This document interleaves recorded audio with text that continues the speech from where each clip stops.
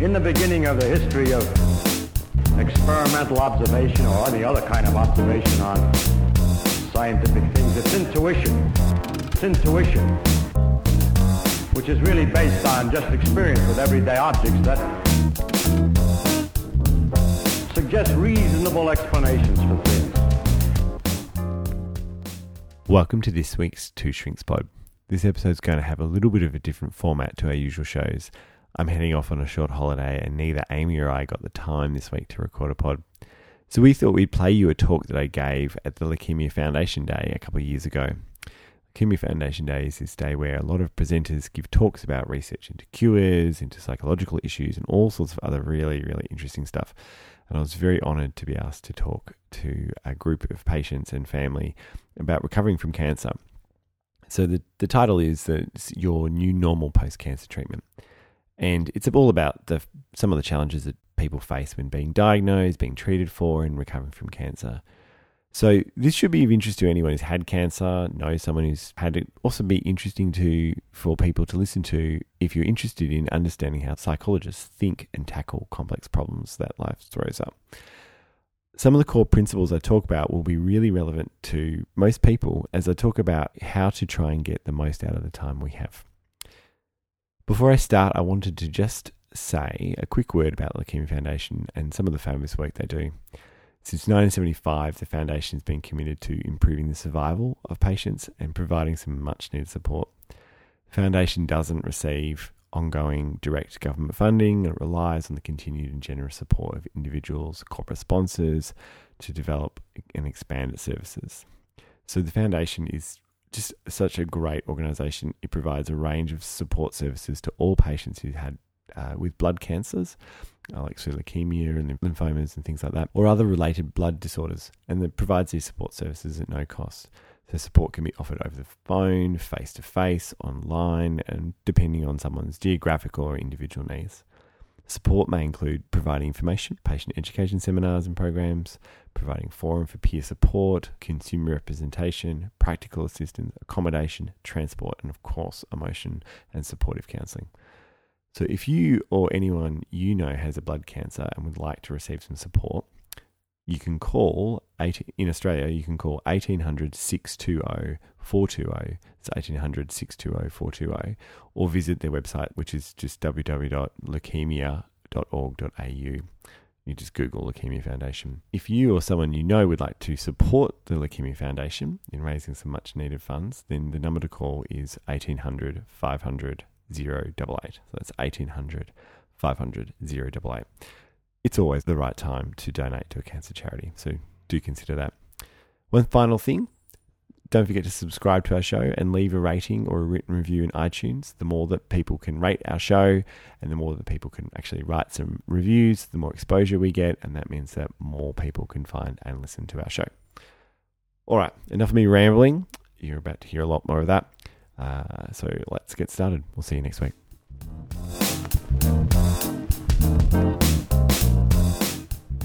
Good afternoon. So I'm Hunter. I'm not used to giving a talk on a podium, so just bear with me just for a little bit. So I got into cancer work because I did a doctorate in health psychology, where I looked at psychological adjustment, how that influences information needs in lung cancer patients. So I did that through the Peter Mac. So the cancer's just sort of been something that's been an interest of mine.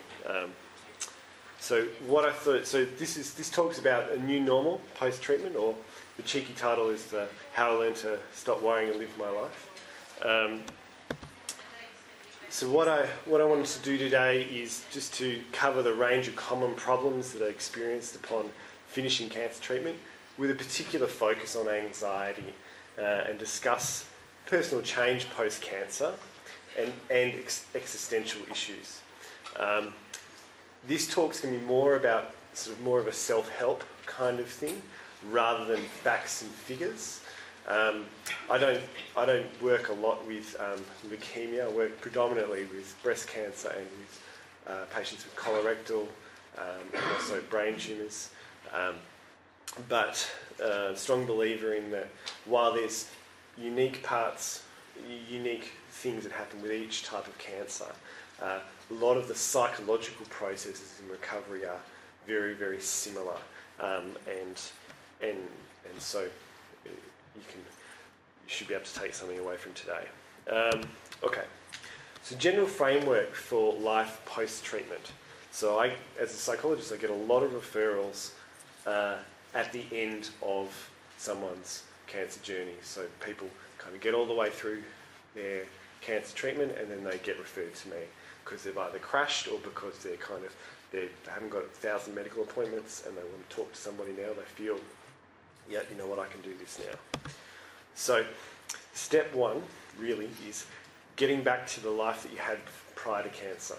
Essentially, getting out again, getting fit again, eating again, seeing your friends, interacting with your family. Okay. The problem with that is it's almost impossible to get back to exactly where you were before cancer. Things have changed for a whole variety of reasons, which you guys probably know better than I.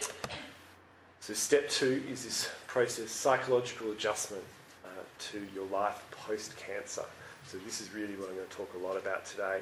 The thing is, you need to get part of the way through step one before you can really start to do step two.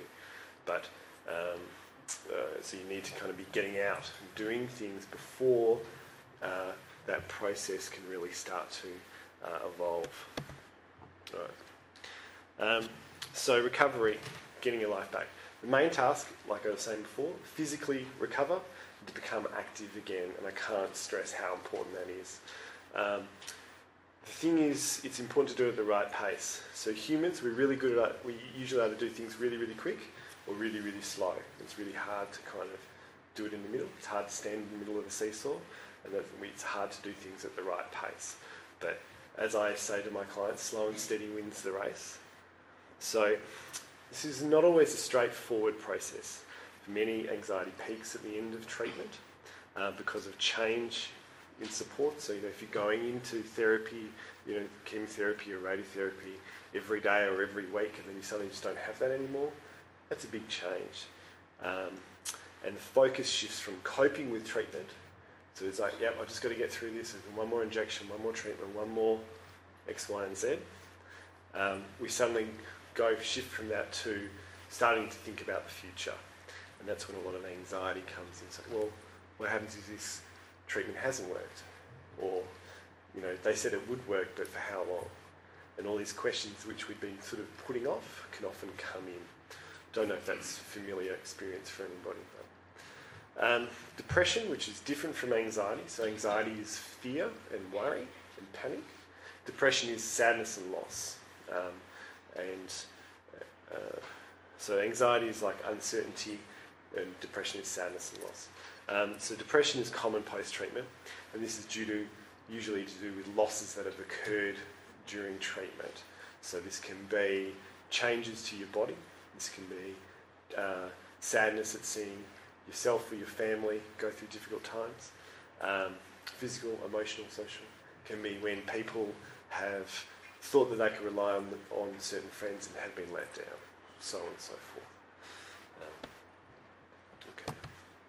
So common problems in this getting back phase: low motivation to be active, and motivation is one of the things that we see, or is one of the key marker of depression. So someone's not motivated, they're not necessarily depressed, but they often can be, and kind of have a bit of a radar out for that. Avoidance of situations or activities. So social activities, going out, being intimate, due to anxiety and fear of stigma. So a lot of conversations I have with my patients is about getting them to go out shopping again, getting them to go out and see their friends again and get moving. Safety behaviours. So this is a bit of a psych term, but safety behaviours are things that we do to when we're anxious that help relieve our anxiety in the short term. So classic thing will be when I work with breast cancer patients, they'll always, every time they get in the shower, they'll always check for lumps in their breast. Or anytime someone has an unexplained physical symptom in their body, they rush off to the doctor. And the problem with those kinds of things is that they actually maintain anxiety because you never learn to let that anxiety sit and go away. So body image issues, of course, if you have changes to your body, losing hair, other changes, surgery, that kind of stuff. Trauma symptoms is a whole other kettle of fish. Some people who go through cancer treatment can develop post-traumatic stress or almost post-traumatic stress. So this is a condition where you have intrusive thoughts about the cancer, nightmares, flashbacks, and avoidance of all things cancer. So that's a fairly serious condition. It's not that common. Okay, fear of cancer returning. This is a universal fear. Every cancer patient I've ever met has it, and it will never ever go away completely. I'm sorry to say. But we can turn the volume down on that anxiety. We can reduce it if it's like a radio. So common triggers for anxiety about cancer returning. Physical symptoms, as I said before. I know from having worked with cancer patients, every time I get an ache and pain, I think it's stage 4 cancer. And it's the same with people with other stuff. It's like, I've got a sore elbow, I wonder if it's come back, and they realise, no, actually, I banged my elbow yesterday. Anniversary dates, so date of when you got diagnosed, date of when you started treatment, date of when you ended treatment, Christmas, all those kinds of things which cause you to reflect on the past can trigger anxiety. Birthdays and getting scans and blood tests, that kind of thing can really pique someone's anxiety. Okay. So what I say to all my patients is that it's okay to be anxious about cancer coming back. It's normal, 100% normal. And allowing ourselves to have emotions enables us to find strategies to sort out this anxiety and to seek support. So, because a lot of people feel that they shouldn't be anxious. I finished treatment, I shouldn't be anxious. So the first step in dealing with anxiety is allow us to sit with it and then we can kind of resolve it. No rule, as I said, that you should be coping better. It's one of the things I hear time and time again. I should be coping better. And you can imagine that that's a lot of pressure to put on oneself. So anxiety, as I said before, causes avoidance and or safety behaviours, and these maintain the anxiety. And from a psychological perspective, you need to kind of challenge and change these, and then that will help anxiety go. Now, that's a real crash course in how to tackle this kind of stuff. I don't expect that you'll just have a look at that slide and go, oh, cool, I can do this. That's sometimes spend many sessions working with someone on that. Okay, this next thing is about changes in family dynamics. Okay, so during a period of treatment, it's helpful that the family reorganises itself, essentially, to support and help the person with cancer. The individual becomes a patient, the partner becomes a carer. It's obviously very, very helpful and important that happens. Okay, but post-treatment, this dynamic changes, and whenever there's change, it can be difficult to navigate for all parties. Okay, so the patient can often be held back by a well-meaning or protective family, or the family moves on but the patient doesn't. So, which is the kind of the reverse. So sometimes people are, they're not letting me go out by myself, or you can kind of pick up in conversations like, are you able to go out by yourself at all at the moment? And then, oh no, my husband drives me everywhere. Okay, maybe you should try driving by yourself somewhere and see how that goes. And so anything that kind of, when someone kind of goes, oh, I'm not sure I could do that, that's when there's a lot of anxiety, and that's when you want to kind of, as psychologists, we kind of work with people to try and challenge that. And the family moving on, but the patient doesn't. So this is really, really easy to understand things like, it's over. We don't have to talk about it anymore. We don't have to deal with it anymore. It was awful. You're finished treatment, your hair's growing back, this is great. But psychologically, the person hasn't moved on. And that's kind of normal. So everyone adjusts at different paces to their own traumas in their life or own problems in their life, if that makes sense. Okay. So why is there a new normal after cancer or cancer treatment? Okay. So many physical impacts and psychosocial changes can occur during the period of diagnosis and treatment, and these require adjustment and recovery in their own right. The thing about cancer is it brings its own special bag of issues that are more than the sum of multiple difficult experiences and during treatment and whatever. And there's something intrinsically different about cancer than, say, the head cold that I've had for the last week, or chicken pox or something like that. Okay. At its core, cancer is life-threatening, and it is this that alters our perspective on the world and on our own life. And this is what I'm talking about in terms of the psychological adjustment piece. Okay. So what I'm going to talk about here is a framework to understand this kind of thing. So this is about death anxiety, and I borrow very heavily from an author called Yalom. I'll give you the reference at the end of the talk. Okay, so Epicurus, who was a philosopher back centuries ago, believed that we all have an omnipresent fear of death.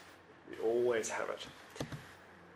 And so Yalom, he says that it's not easy to live every moment being wholly aware of death. It's like trying to stare at the sun, right? We can only stand so much of it. Right? If you look at the sun for too long, you go blind. You can't do anything else. So what we do is we cope in life by avoiding thinking about dying. We pretend or act as if we will live forever, for a long period of time, and that we have control over death and dying. So what this does is allows us to go about our daily life. The problem is it means that we don't address our core fears about living, and it also means that we put up with stuff in our life that perhaps we wouldn't if we knew time was short. Okay. So cancer, the way I view cancer is it's a blinding light. People who've completed cancer treatment have stared at the sun. They have been forced to look at death. They're forced to realise that their life is fragile, that it will end at some point. And as I'm sure some of you know, that's can be pretty terrifying. So it's this adjusting to the profound shock that their own life is fragile. Terrifying, and usually stops us dead in our tracks. You know, how do you kind of been trucking along going, yep, I'm okay, I'm doing this stuff, and in 10 years' time I'm going to retire, or 20 years' time I'm going to do this, that and the other, and then we suddenly realise that maybe that might not happen, or maybe there's other things that are more important.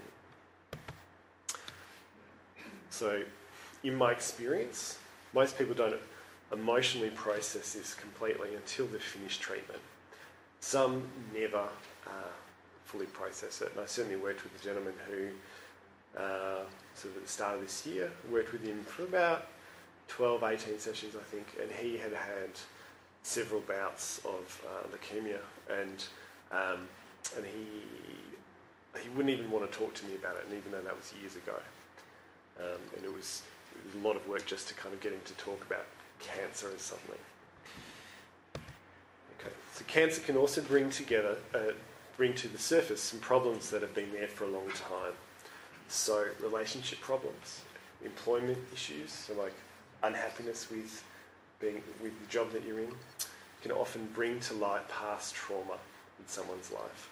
And a number of women I've worked with have disclosed to me histories of traumatic events that they've never talked about before because they've kind of managed to keep it all in. But the stress of a cancer diagnosis brings to the surface all the fragility in one's own life. So if you think about it, like you say, if you break your leg and then you fall over, or you're in a car accident or something like that, that leg will probably break again on that weak spot where it was broken the first time. is the kind of theory, if that makes sense. Okay. So, how do we deal with this? Reframing cancer as an awakening experience. Okay. So staring at death, staring at the sun, in this way brings into focus or into sharp relief where we're unhappy in our lives and what is important to us. Okay. In general, the greater the unlived life, the greater the anxiety about death, the greater the disturbance. So, death will always terrify us in some kind of way, but living our life and living an enriched life helps to lessen this fear and make us happier. So it's about helping us turn that volume down on that anxiety, if that makes sense. Okay. So it's all people following me so far? Yeah, group, a few nods. I know it's post-lunch and you're probably full of carbs and a little sleepy, but so this is the how-to bit. All right. So many of the ways that I do this with people, some of these work, some of these don't always work. I thought I'd just use 3 common ones, talk about that I use with my clients. Okay. So I'll go through each one. So exploring your fears of dying, actually, let's talk about it. Let's actually look at that. Using the idea of regret and giving back. Okay. So, exploring your fears of dying. So recently I was working with a guy in his 50s. Unfortunately, he's got metastatic lung cancer, and he's quite depressed, quite unhappy, and he's obviously quite worried about what's going to happen to him in the future.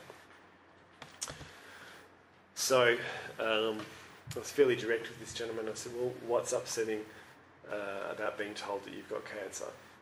Okay. Tell me I'm going to die from it. Yeah, this is not always the case. Some people say, well, I could die from it, that kind of stuff. But for him, that's what they said. So I said, well, what is it that scares you about dying? What is it that scares you about death? Let's talk about this. So we talked for a bit. The main thing he said was, I'm concerned about how others are going to cope without me. I'm worried about my partner being all alone. My sister doesn't have much money. Come from a big family with lots of sisters, but this one particular doesn't. So kind of fairly understandable anxieties, I'd say. So we talked about how he could address this kind of stuff. So practical strategies. He hadn't done his will, which is obviously quite problematic. And for him, there was some anxiety around doing that because it meant that if I do my will, then that means I've given up, and that means there's no more.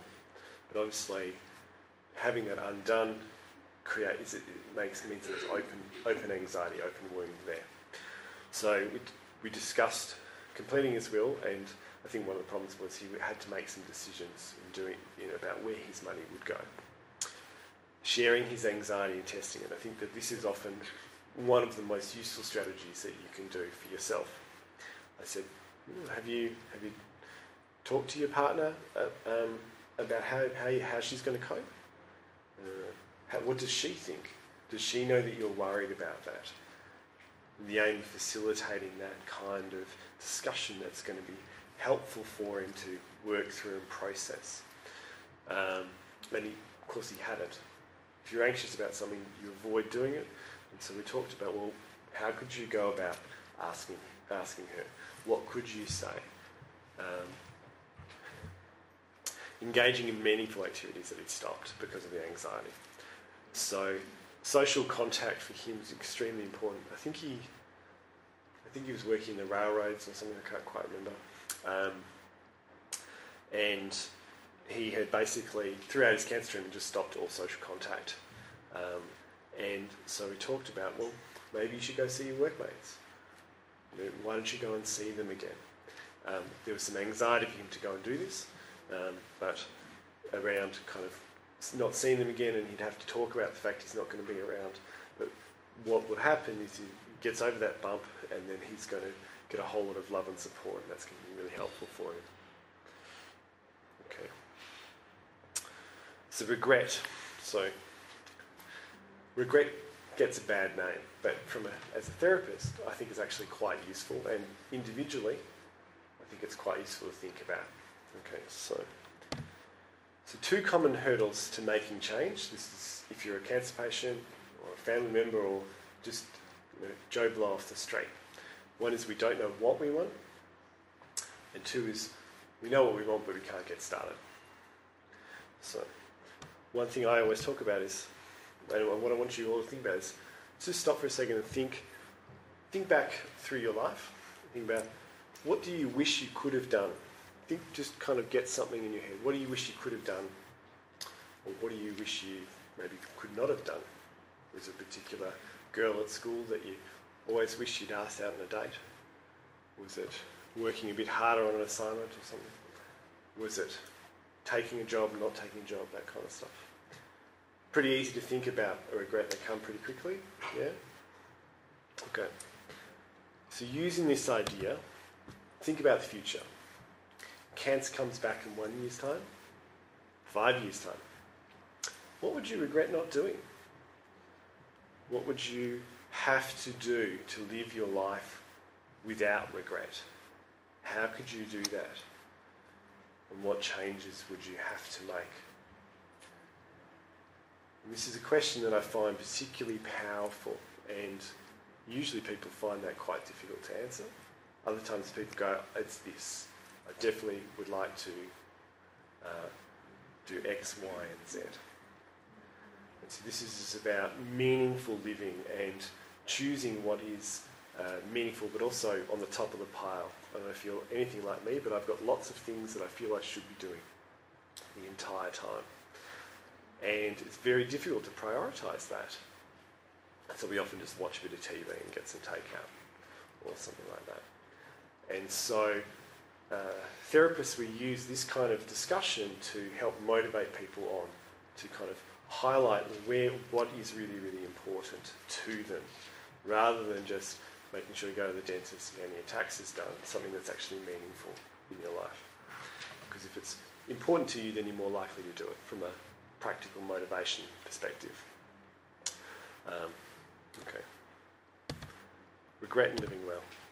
So this is one way in which you can identify how you want to live your life. And to live a meaningful life, we have to get past stumbling blocks of anxiety or doubt or low confidence or lack of resources. Not with everything, but if you really want to do something, there's often a way to do stuff.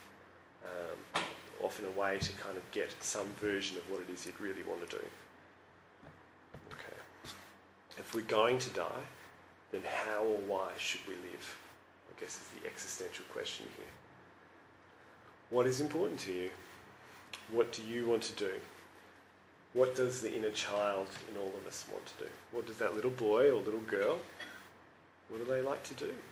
And then could you go about doing that? Is there something that you've always wanted to do but you never got to do?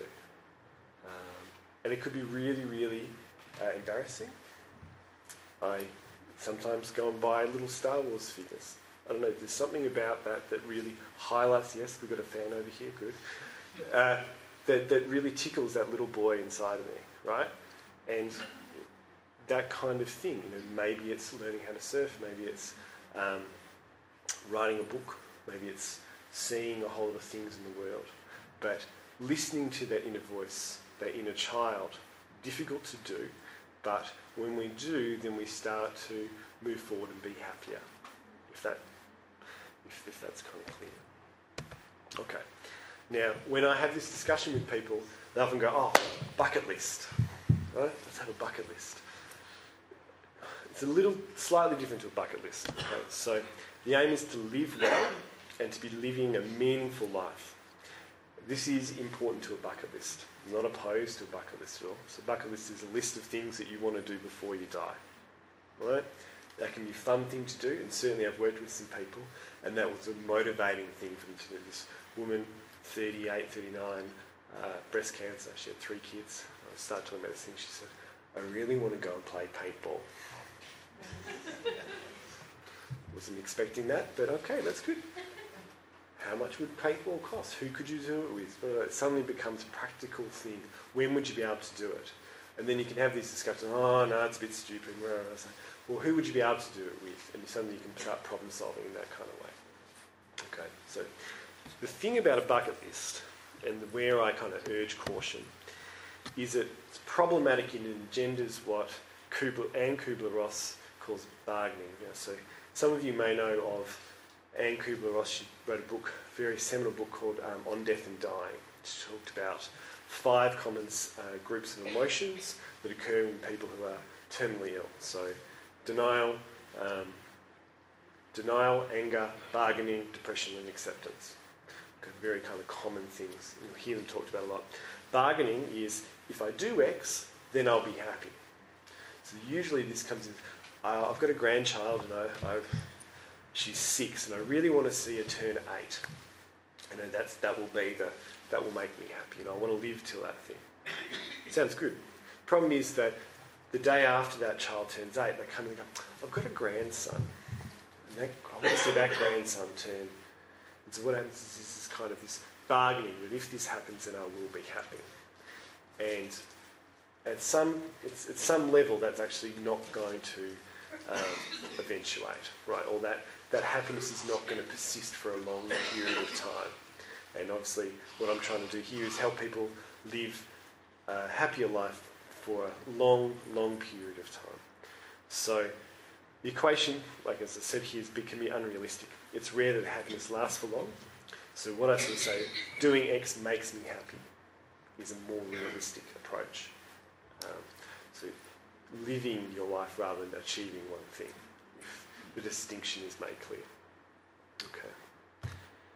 Rippling. So the idea of throw a rock in a pond, it ripples out. Okay. So leaving behind something from your life, some experience, some trait, a piece of wisdom, guidance, virtue, comfort that passes on to others, either known or unknown. So this idea of being more than just who you are at a given time. So if you have a belief that life is meaningless because it's transient, so we suddenly, when we face death, we kind of go, oh God, well life's, I'm going to die someday, and that means, what does life actually mean? It's meaningless. I'm not going to be here for a long period of time. That belief is countered by knowing that we're having an effect on others, knowing that we will live on, or that something that we have done influences other people. And that can be quite a powerful thing. So this is why you see many ex-patients volunteering in some kind of way. Usually when you talk to cancer volunteers around hospital, they go, you ask them how you're going, they say, I get so much out of it. I think I get more out of it than the patients do. That kind of thing. Now, I'm not advocating that you should all go out and join the Cancer Society and volunteer. Far from it. This rippling idea, if you're going to go and do it, doesn't have to be cancer related. In some respects, I would actually maybe urge that you try something that's not cancer related, something that is part of you, that was part of you before, because it helps us move on from cancer. I'm not saying that cancer volunteers haven't moved on, but about growing, if that kind of makes, if the distinction is there. Okay. So I thought I'd give you some examples of some people I've worked with in the past. Some breast cancer and some colorectal patients. So a 38-year-old, she had breast cancer. She was from she changed jobs at the end of her treatment. She's like, you know what, I really hate my job. It really became really, really obvious to her that she just couldn't stand it anymore. And because we kept talking about it, I said, you realise we talk about the job more than we talk about the cancer. And she also started being much more assertive to her husband, pulled him into line, made him pull his socks up a bit more. And things, I think he found it a bit more challenging than she did, obviously. But things are much better for her now. 39-year-old, she returned to work. She's a nurse. And she's got a much better and much more assertive relationship with her partner. and she decided that she wanted to go back and study. So we had this long conversation about going back to work. So, well, what do I do now? I said, well, what does you and the child want? What would you like to do? She said, I'd like to study, but it seems stupid because they told me I've got a high risk of recurrence. I said, well, what's stupid about that? How would you like to live? She said, yeah, no, actually, I think I really want to do this. I really want to go back and study. 50-year-old with colorectal cancer. Again, so this is a woman, she had a whole lot of other medical problems, so she improved her diet, she's lost about 10 or 15 kilos. She's gone away much more, just down to a shack down on the beach, which is quite good. And she's got a much better and much more even relationship with her family. She's very complicated family dynamics, unfortunately. But she's much more getting what she needs rather than letting people walk all over her. The last one, a 75-year-old woman with colorectal cancer. She gardens a lot more. She'd really sort of shut down after a cancer treatment. She came to me at the end of cancer treatment and was, I should be coping better, I should be doing this, should be doing that, not really doing anything. So gardening a lot more. We talked about allowing herself to relax. And she grew up in Africa, 70, 65 years ago. So fascinating woman to talk to. And she decided to write a book on her life in cancer, in Africa, so that she can kind of let people know what it was like. Personally, I would like to sit and talk to her for an hour about her experiences as a nurse working in Africa and all this kind of stuff. So absolutely fascinating. It's a really interesting thing. And she's getting a lot of meaning out of it, and she connects with her family with it and talks to her family about these things. And so you can sort of see the positive, meaningful aspect of this really, really helping to cure that or counter that anxiety. Okay. Unfortunately, I had a clip here that I was going to play, but some technical problems meant that we didn't quite get to it. But it was a clip from a movie where this physician, a documentary, this physician was talking about working with cancer patients. And the quote runs something along the lines of that he liked working with cancer patients and other people because what you see is transformation. You see people transformed by the experience, and that post these things, they often live their life without so much of the bullshit. With the volume in their life is kind of turned down, and so this transformation can come from illness, come from tragedy, come from revelation, that kind of stuff. So he says it much more eloquently than I. How are we going for time? What time do we finish? 1:45 we finish. I've got a few more slides. I might just whip through them and then we can have some, if you want to ask me any questions, you can. So this is where I'm going to be a little bit controversial, maybe a little bit challenging. These are just a couple of observations from my clinical work and from the literature about common things that cancer patients say or believe. Okay, these beliefs are really, really understandable. So if you have any of these, I'm not berating you for them, but they're really, really understandable. But ultimately, they're unhelpful and untrue, and it's helpful to kind of have them challenged. Right. My favourite one, self-blame. I caused my cancer. I was stressed last year, and that is why I got my cancer. I brought this on myself. Okay, it seems particularly prevalent in breast cancer patients. I'm not so sure about leukemia patients. The good news is lots of research has been done. There's no evidence that says that psychosocial factors like stress, depression or personality traits play a role in the development of cancer. So we don't see groups of highly stressed individuals then developing cancer. We see groups of highly stressed individuals having problems with chronic heart disease, but not with cancer. So it's quite a common psychological process to attribute a cause to something that is random or that has no apparent cause. Okay, it allows us to feel more in control, even if the way we do that is to blame ourselves. Okay, so it's like, well, how can this happen to me? What is it? I must have caused it. Now, and you can see that guilt and that blame can make us feel really, really bad. But helps us to put a random event. It helps to kind of quell that death anxiety I was talking about. But like I was saying, it's unhelpful, leads to guilt, and can often lower an individual person's efforts to help themselves and result in depression. Okay. My attitude influences my survival. This is a really commonly held belief. Okay. So that we've got to be positive, we've got to have a fighting spirit, and that this will improve my likelihood of survival. So it sounds really, really appealing. Okay. They did find, I think it was back in the early 80s, a small set of studies where they found with breast cancer patients that showed a survival benefit of people who had a fighting spirit. So obviously this gets published, believing that we can control something like cancer by controlling just the way we think or our emotions. It's really, really appealing. Who wouldn't want that, right? Unfortunately, a whole lot of studies have failed to find this association. Okay.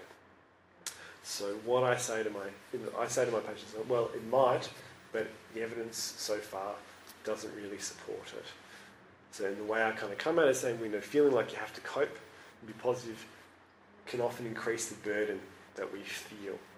And that is usually not that helpful, makes us feel anxious, makes us feel sad. It's like, oh, I should be coping better, I'm not really sure about that. Okay. The last one, coping. As I think I've said about 1,000 times already, but this thing of I should be coping better. There's something wrong with me if I can't cope with cancer or chemotherapy. I should be feeling better than I do. So this is a very, very common response that I see in cancer patients. I see in all sorts of people across the lifespan with and without cancer. People feel like they're failing. And this is usually really common in people who are self-reliant, self-sacrificing, so putting other people's needs first, or perfectionistic. So mothers who cope with other people's problems and never have a time to look after themselves. They often feel this kind of way. Like I said, no rules, someone should be coping. It's normal to experience difficulty when facing a disease that's life-threatening. And so believing we have to cope, not reducing our workload, and making efforts to relax, and not making efforts to relax only adds to the stress that we feel. So if you allow someone to feel stressed, you allow someone to reduce their workload, allow someone to relax, then they feel better emotionally. That's something I hope you can kind of take from this. Okay, last couple of slides.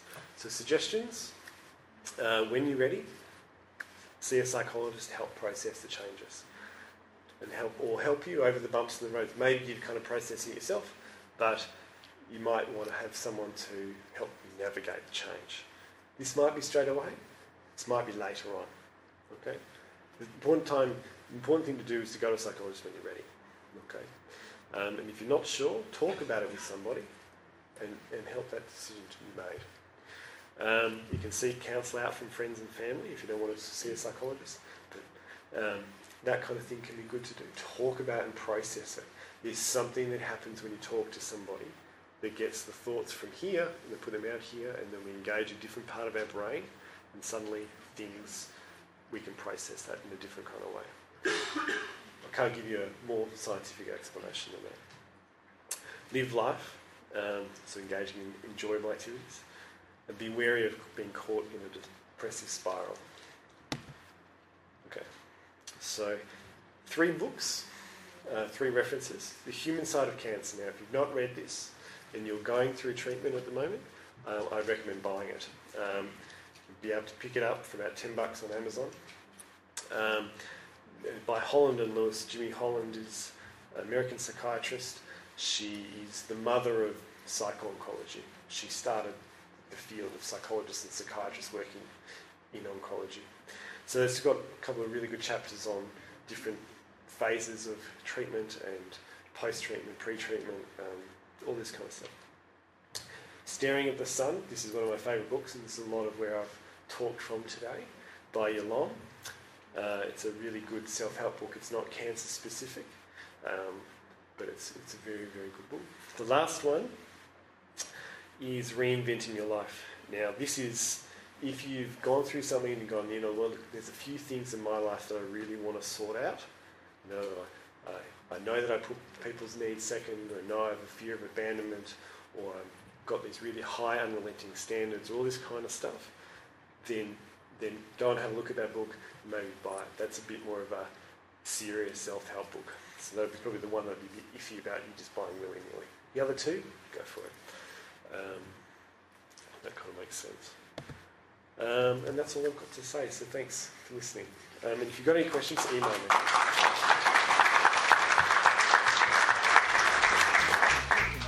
Of what we see as it gets wider and wider. And we see So that's the talk. I hope you found it interesting. If you are interested in a copy of the slides that I talked from, you can email us on twoshrinkspod@gmail.com. Or if you've got any other questions, comments about our show, you can email us on that email. Or you can also check out our website, twoshrinkspod.com. Nice and easy. Don't forget to subscribe and rate our show. We will be back in about a week, and we will see you soon.